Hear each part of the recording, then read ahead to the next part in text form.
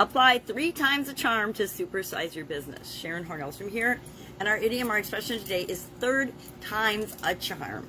This is one of those expressions and idioms that has its roots in ancient belief that the number 3 is somehow magical. But the phrase really became popular in the 1800s, and an old English version of it, probably from an old English law, was popular in the 1800s. It said third time lucky. And it came from a gentleman by the name of John Babcom Lee, and it applied to an English law that if you got hung 3 times and you didn't die, if you literally got hung 3 times and survived, you would be set free. And John Lee was the first person to be set free, and I'm sure other people were after that. But if you try something the second time, the third time, and it doesn't work, maybe if you try something 2 times, it's more likely to succeed the third time.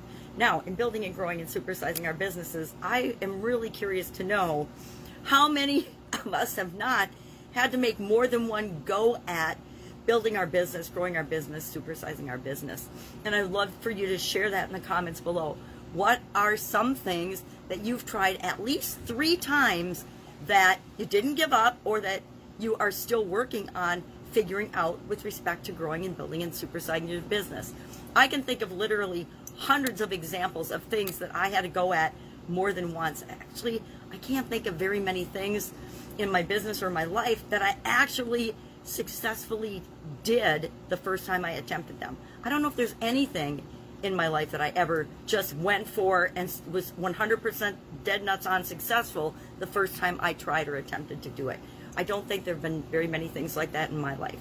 Maybe you're much more talented and much wiser than I am, and you have had instant success. So often, it seems like my kids and not my grandkids yet, but my kids want instantly to achieve things. And it's just so unrealistic to think that the first time we try something, it's going to work out for us. I don't know anybody who rode a bike the first time they popped up on it. Again, with the exception of my son. After a car accident, he popped up and rode his bike. He was 4. And for the most part, I don't know anybody that does that or has done that. That's like the only example I can think of in my life where somebody just decided to do something, got up and did it the first try. I can't think of anything in my life that has gone perfectly the first time I tried it, or that I got the first time I got the idea of it or wanted it. Even with respect to going to college, picking my majors, what to study, things like that. I didn't get it right the first time. I changed my major, I think, 6 to 12 times in college.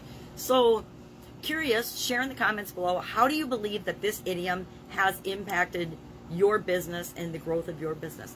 I personally think it reminds me that I don't expect things to be perfect right out of the gate, but that doesn't prevent me from taking action.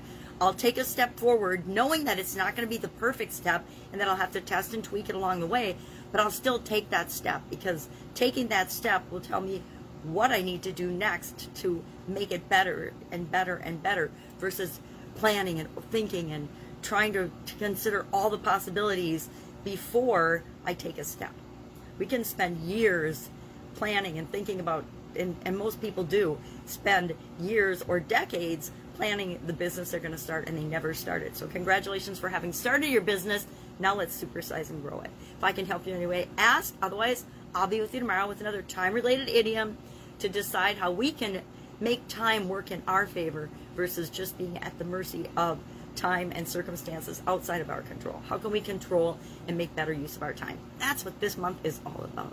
Have an awesome day. If I can help you in any way, ask. Otherwise, I'll be with you tomorrow. And please share in the comments below something that you've attempted at least 3 times but didn't give up and quit, because I think that provides inspiration for all of us. Have a great day. Catch you tomorrow.